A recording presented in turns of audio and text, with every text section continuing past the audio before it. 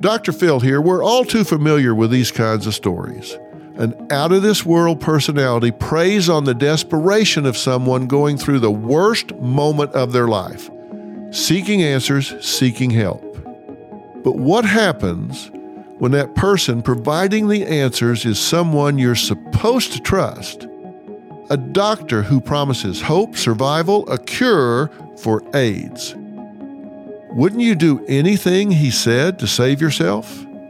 From Wondery comes the newest season of the renowned podcast Dr. Death, hosted by award-winning journalist Laura Beil.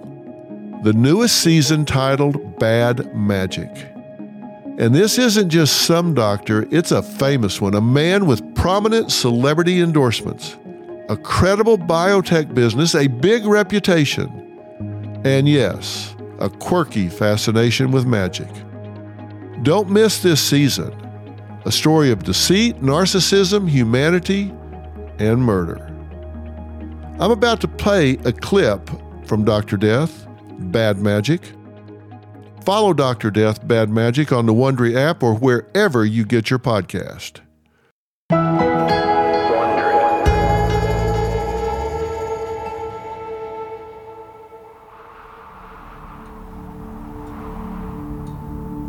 It was late on a freezing Saturday night in northern Vermont.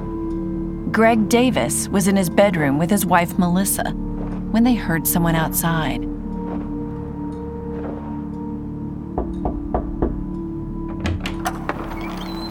Greg opened the door and saw a man standing there, wearing a jacket and mask with the emblem of the U.S. Marshal.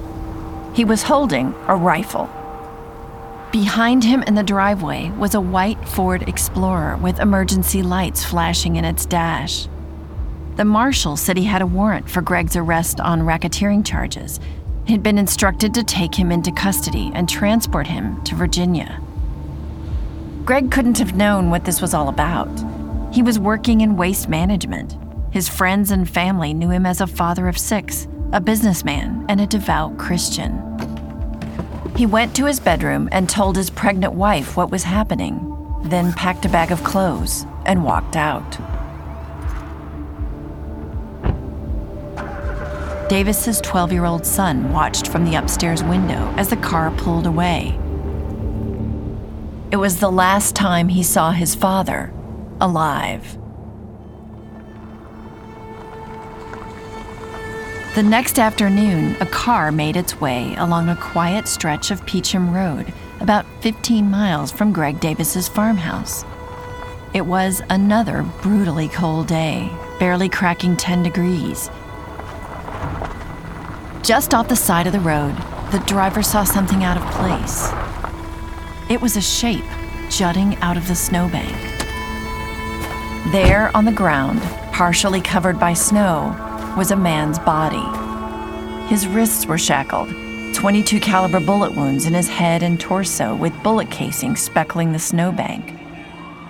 Greg Davis was dead. How had all this happened? Prosecutors would later claim it all traced back to a man whose life had long been cloaked in mystery and who was nowhere near Vermont that night. Well, good afternoon, everyone. It is truly my great pleasure to welcome Enochian Biosciences. Less than a year after Greg Davis's body was found in the Vermont snow, the CEO of an emerging biotech company stood at a sleek white lectern in Times Square. The very first time I met René Sindlev, our chairman, he told me we'll be a NASDAQ-listed company. Enochian Biosciences now traded alongside tech giants like Apple and Microsoft. But the CEO wasn't taking the credit. The success of the company was largely thanks to a man who was standing just off stage. The man with the ideas that drove Enochian Biosciences to its $600 million valuation. A man with short dyed blonde hair, stubble, and an impish smile. The very first time I met Serat Gumruku, our scientific founder, he told me we'll be the company that will put an end to HIV/AIDS. Dr. Serhat Gumrukcu. At just 36 years old, Dr. Serhat was leading a mission to end HIV/AIDS forever.